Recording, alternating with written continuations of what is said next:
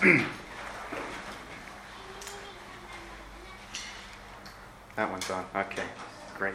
Afternoon, everyone.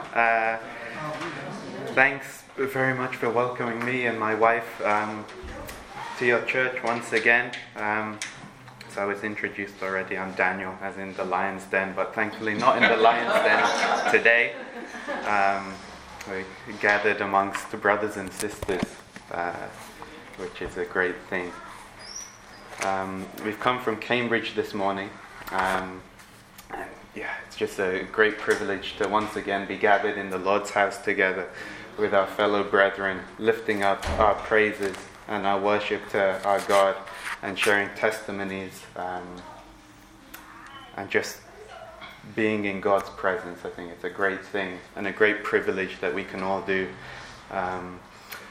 Thanks to our brother for leading. He opened with a great couple of verses which are some of my favorites from Philippians chapter 4, which is a reminder. They say, "Be anxious for nothing, but in everything, through prayer and supplication with thanksgiving, make your requests known to God." And then there's a great assurance, "And the peace of God that surpasses all understanding will guard your hearts and minds in Christ Jesus our Lord." That's a great comforting reassurance to have, that despite all of the things that we go through, which we do, both bad and good in this world, we can cast them all onto onto His throne where He sits in glory, and will be assured of His peace, His amazing peace, which we all need this morning. So let me just start with a prayer before we dig into what I'll hopefully be talking about. Heavenly Father, thank you for this day. You've gathered us together. Thank you that it's such a great privilege that we can gather so freely, still in this country. Thank you for the praises that we've sung to you already. May your name, your word, your goodness and glory be on our hearts, not just for the rest of this day, but for the rest of our lives, until we see you again in glory, Lord Jesus. Amen. Amen. So what I'll be talking about today, I thought I'd preach from a psalm. And there are lots of psalms, aren't there? And it's such a great treasure chest of goodness, reminders of the Lord's love, of His grace, of His peace. And they contain so much like depth and gold, that despite whatever situation we're in, there's always something in there, as in the rest of the Bible, that we can read to either be encouraged, to be challenged, to be encouraged, and also to learn more of our Saviour's love for us. So the psalm that we'll be looking at is Psalm 113. That's 113. And I'm sure it would be a good idea if I read that out. The version I'll be reading from is the New King James Version. So Psalm 113, it says, "Praise the Lord. Praise, O servants of the Lord. Praise the name of the Lord. Blessed be the name of the Lord from this time forth and forevermore. From the rising of the sun to its going down, the Lord's name is to be praised. The Lord is high above all nations, His glory above the heavens. Who is like the Lord our God, who dwells on high, who humbles Himself to behold the things that are in the heavens and in the earth? He raises the poor out of the dust, and lifts the needy out of the ash heap, that He may seat him with princes, with the princes of His people. He grants the barren woman a home, like a joyful mother of children. Praise the Lord." Amen. I think that's one of my favorite psalms. They're all good, but I think we're all allowed our favorites. It is obviously, as you've heard, a psalm of praise. And it's one of the 6 psalms in the book of Psalms, which form what the Jewish people call the Hallel. It's the group of psalms which used to be sung and probably still are sung at Passover, at the time of Pentecost, and the Feast of the Tabernacles. That word Hallel, it's like the group word of praise psalms. So this, as we've heard, is a praise psalm. It's a burst of praise toward God. The first 3 verses tell us to praise God day by day in every situation, from the rising to the setting of the sun. And the following 6 verses, they give us reasons to praise God, if we needed any reasons to praise God. What is praise? I think it's one of those Christian words that we throw out so often, but we don't always fully understand and acknowledge what praise is.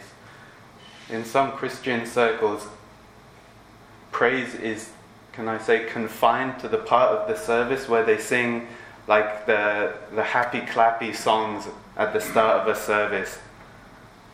Praise can be singing, and it is, and we can praise God through our singing. And I think there was such a wonderful noise of praise earlier when we lifted up our voices in song. Praise can be singing, but it is a lot more, and it's a lot richer than just singing. The Hebrew word for praise used in this psalm is holal. You'll have to pardon my pronunciation on that and a bit later on, but it can mean to sing. It can also mean to celebrate, to boast in or to boast of, and to give glory and honor. Praising God can mean all of those things, but I think what's most important is when we praise God, it has to be clear and with clarity.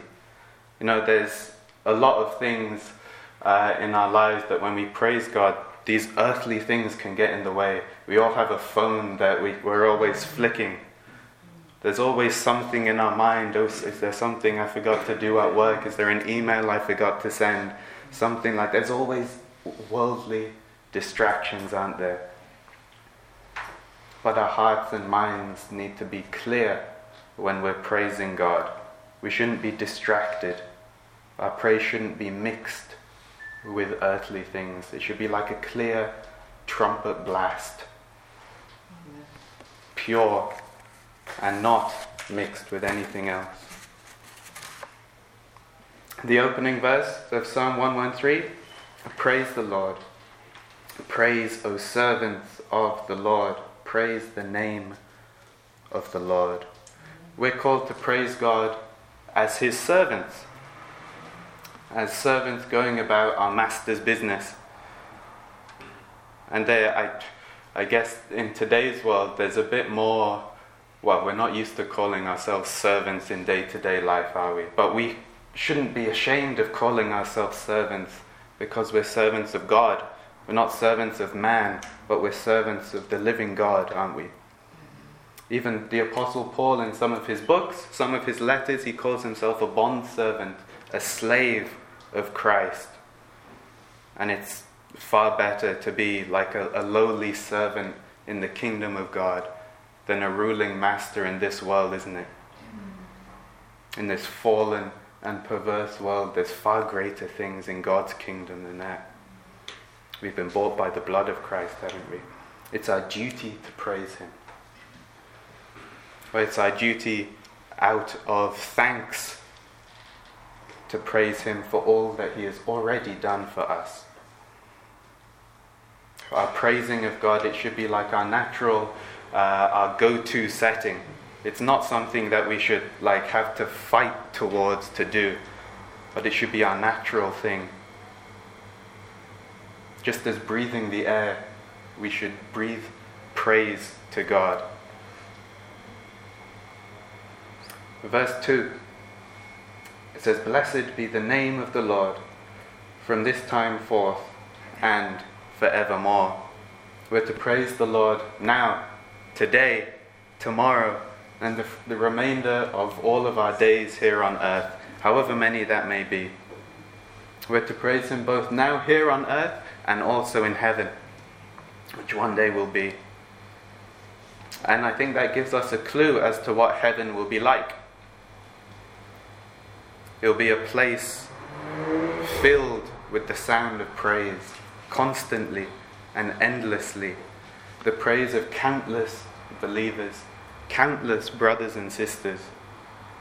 All of those people who've been redeemed and united, not by the things of this earth, but by the Lord Jesus Christ.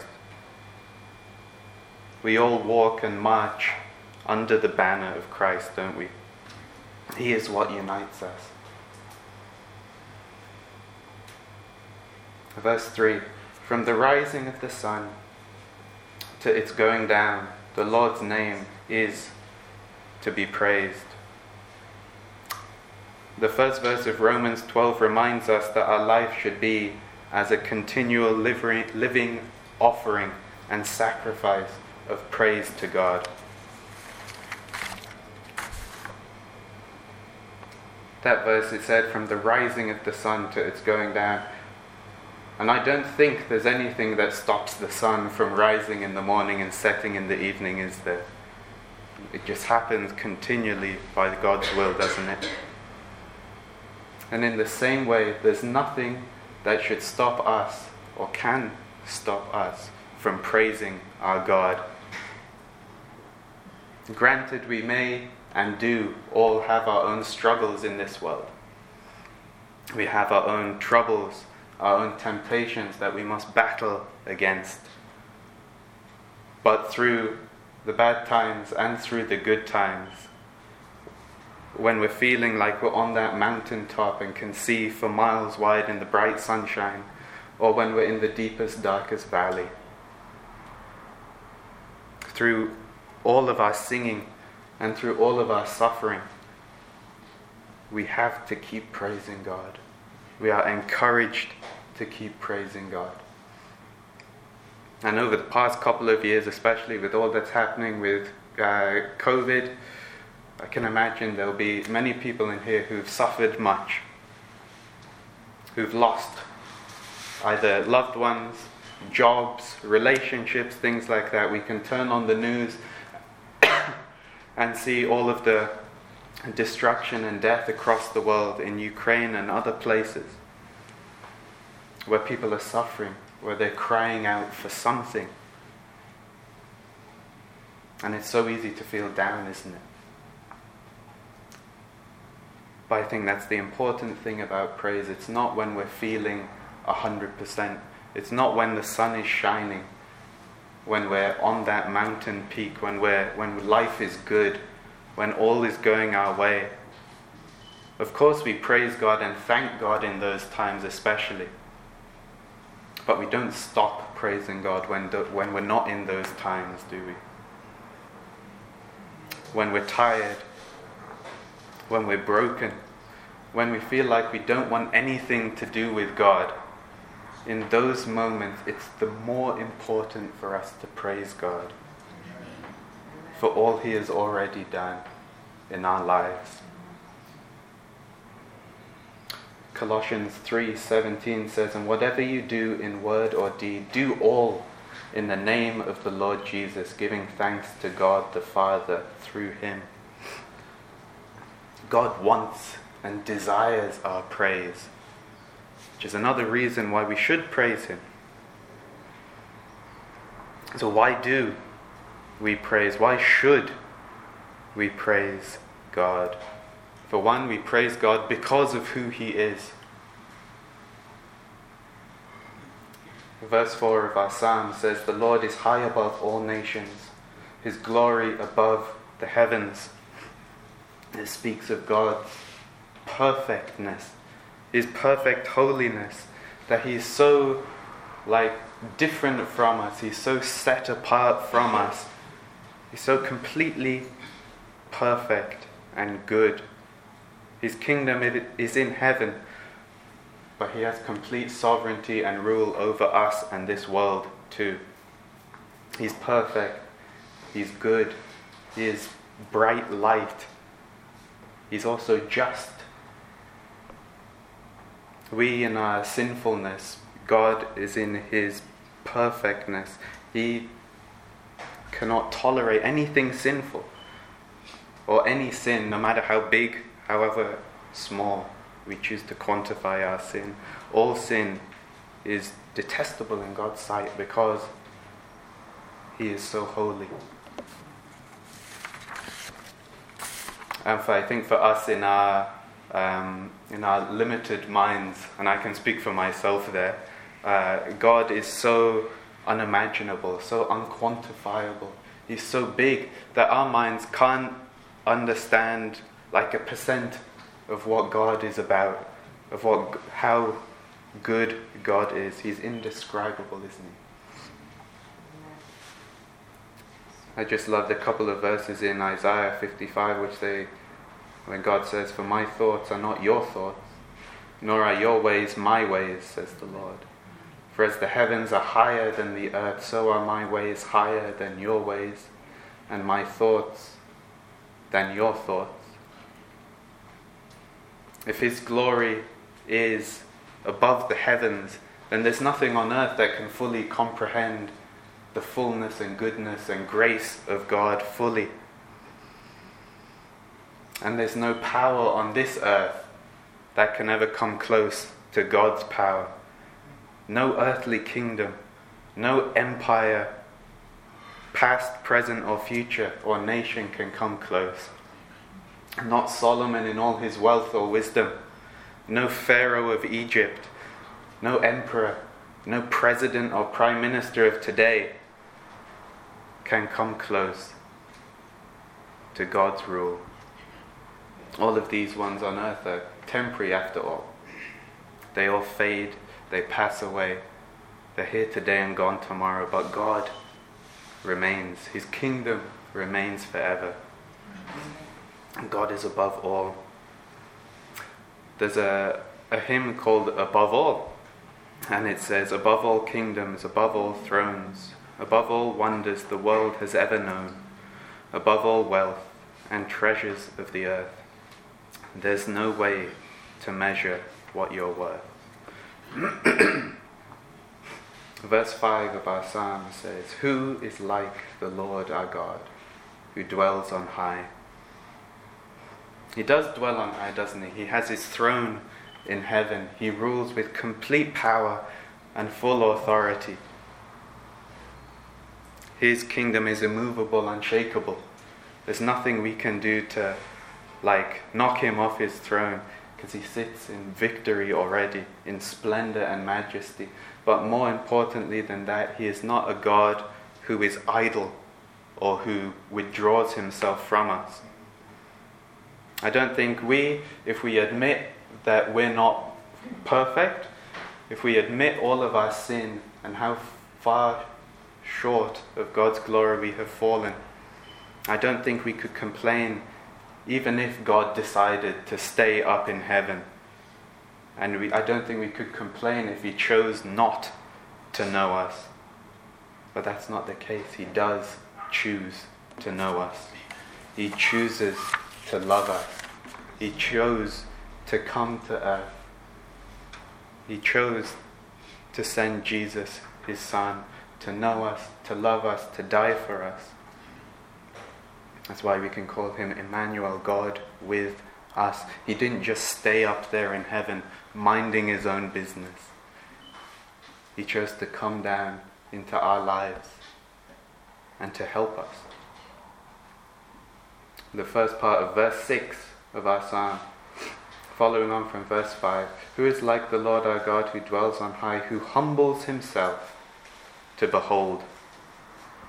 The Hebrew word for that word humble is shorfail. It means to depress, to bring down, to sink or humiliate or make low. And that's what God in Christ has done for us. There's a wonderful few verses in Philippians 2. It says, "Let this mind be in you, which was also in Christ Jesus, who being in the form of God did not consider it robbery to be equal with God, but made himself of no reputation, taking the form of a bondservant, and coming in the likeness of men, and being found in appearance as a man, he humbled himself and became obedient to the point of death, even the death of a cross.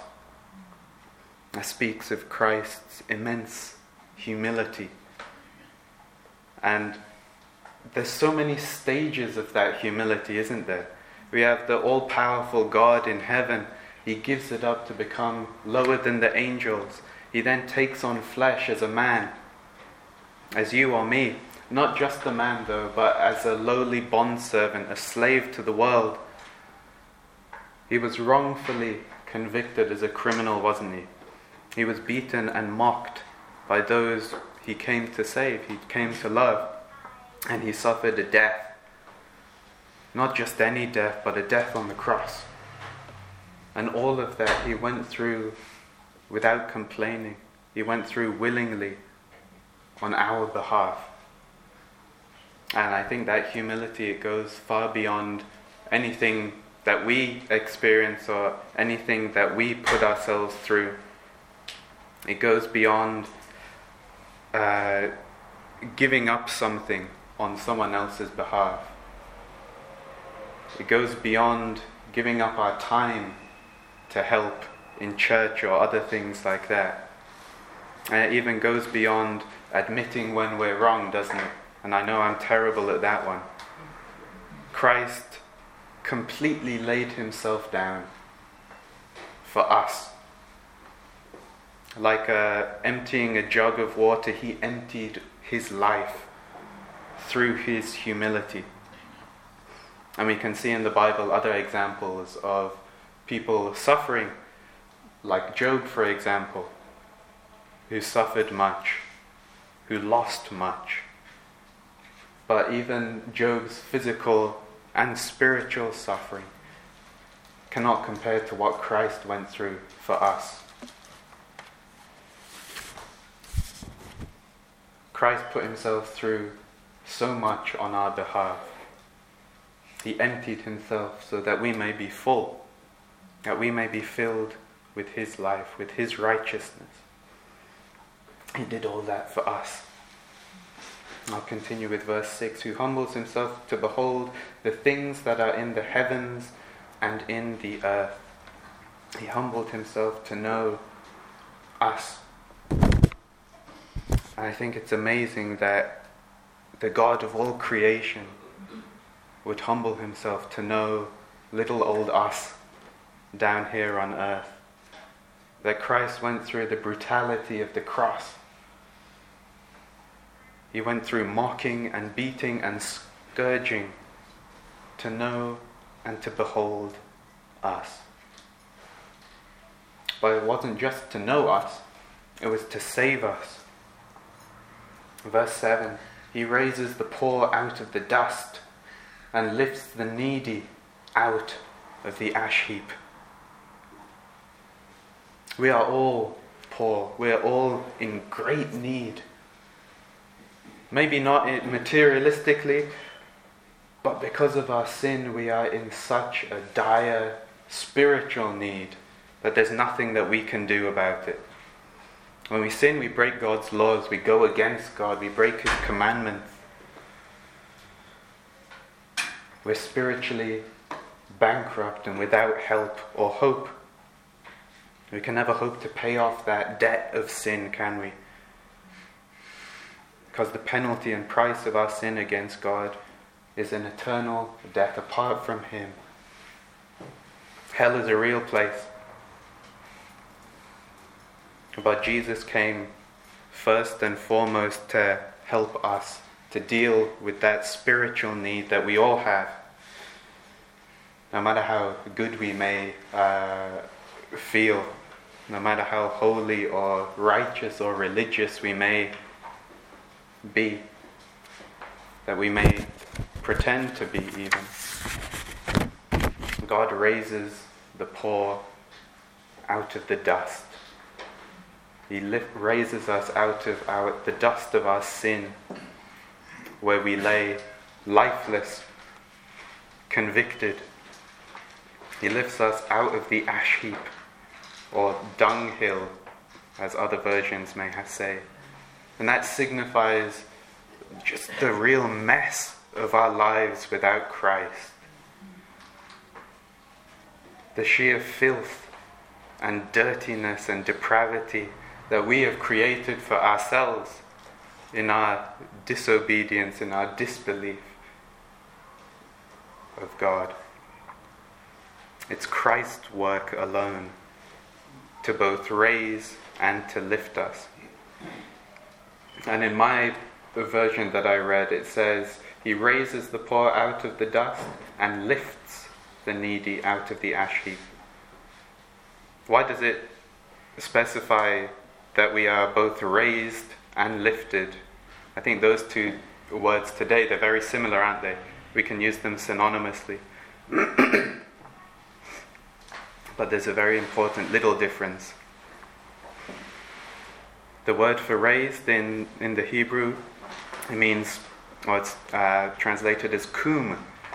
It means to rise, to be helped up from a lowly position, to be strengthened.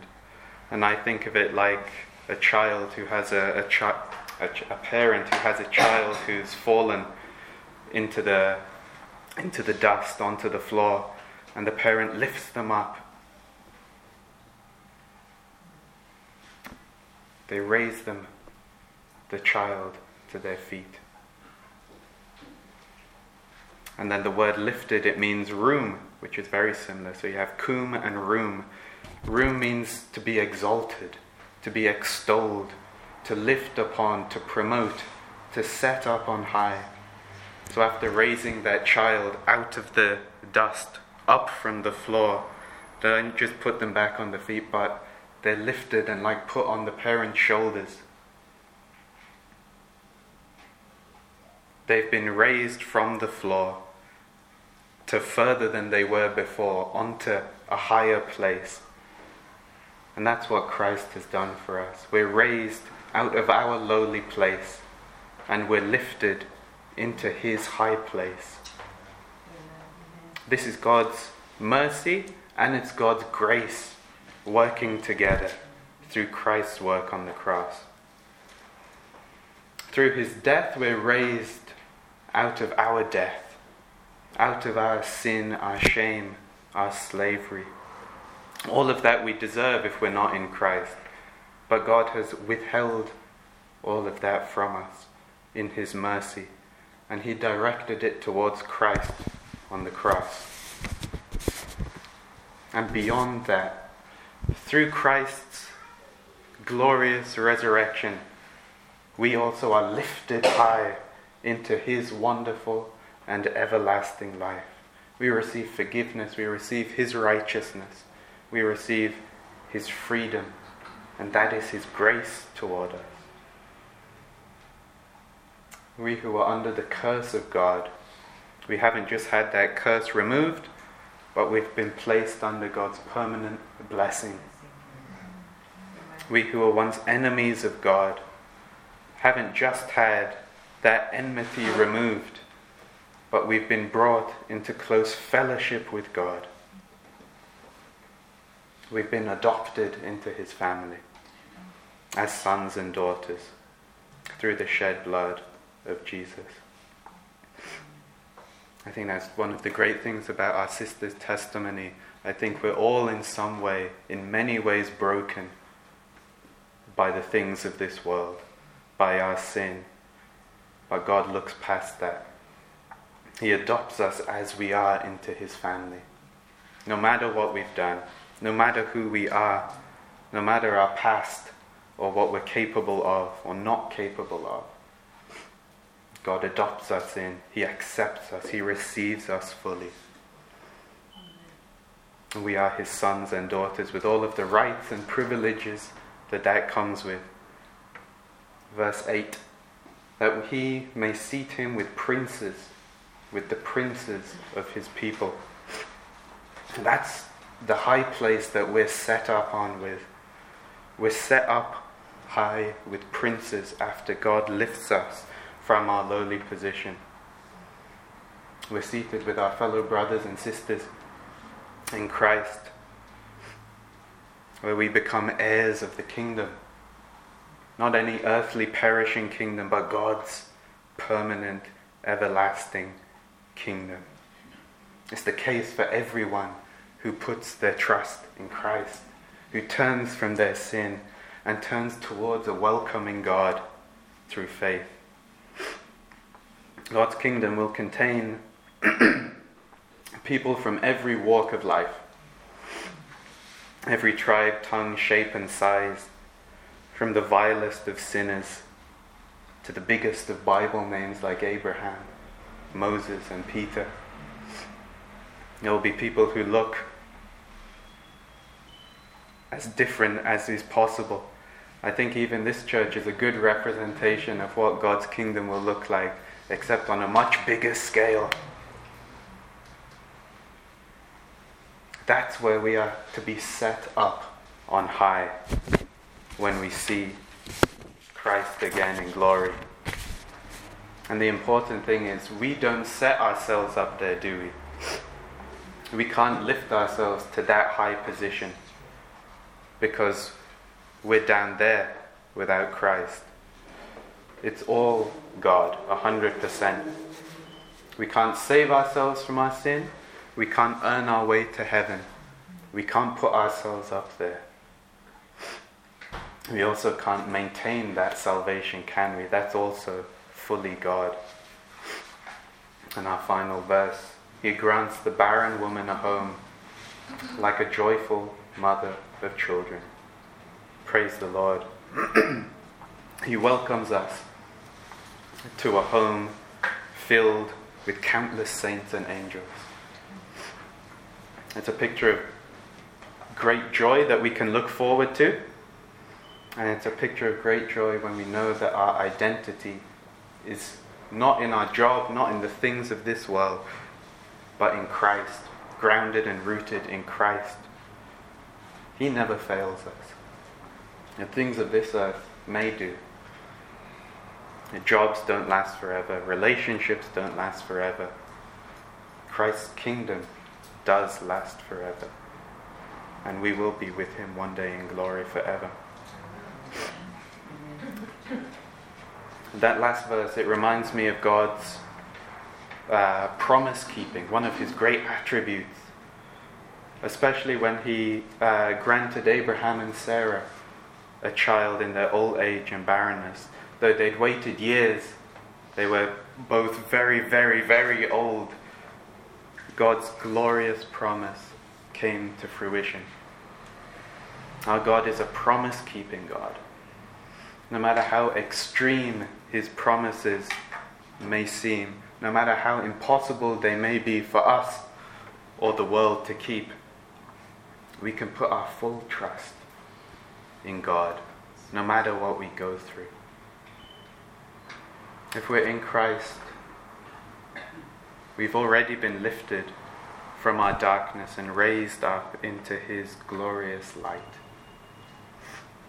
He promises as well to be with us forever. Not just when we meet Him in heaven, but on this earth too, right now, He promises to be with us and to never forsake us.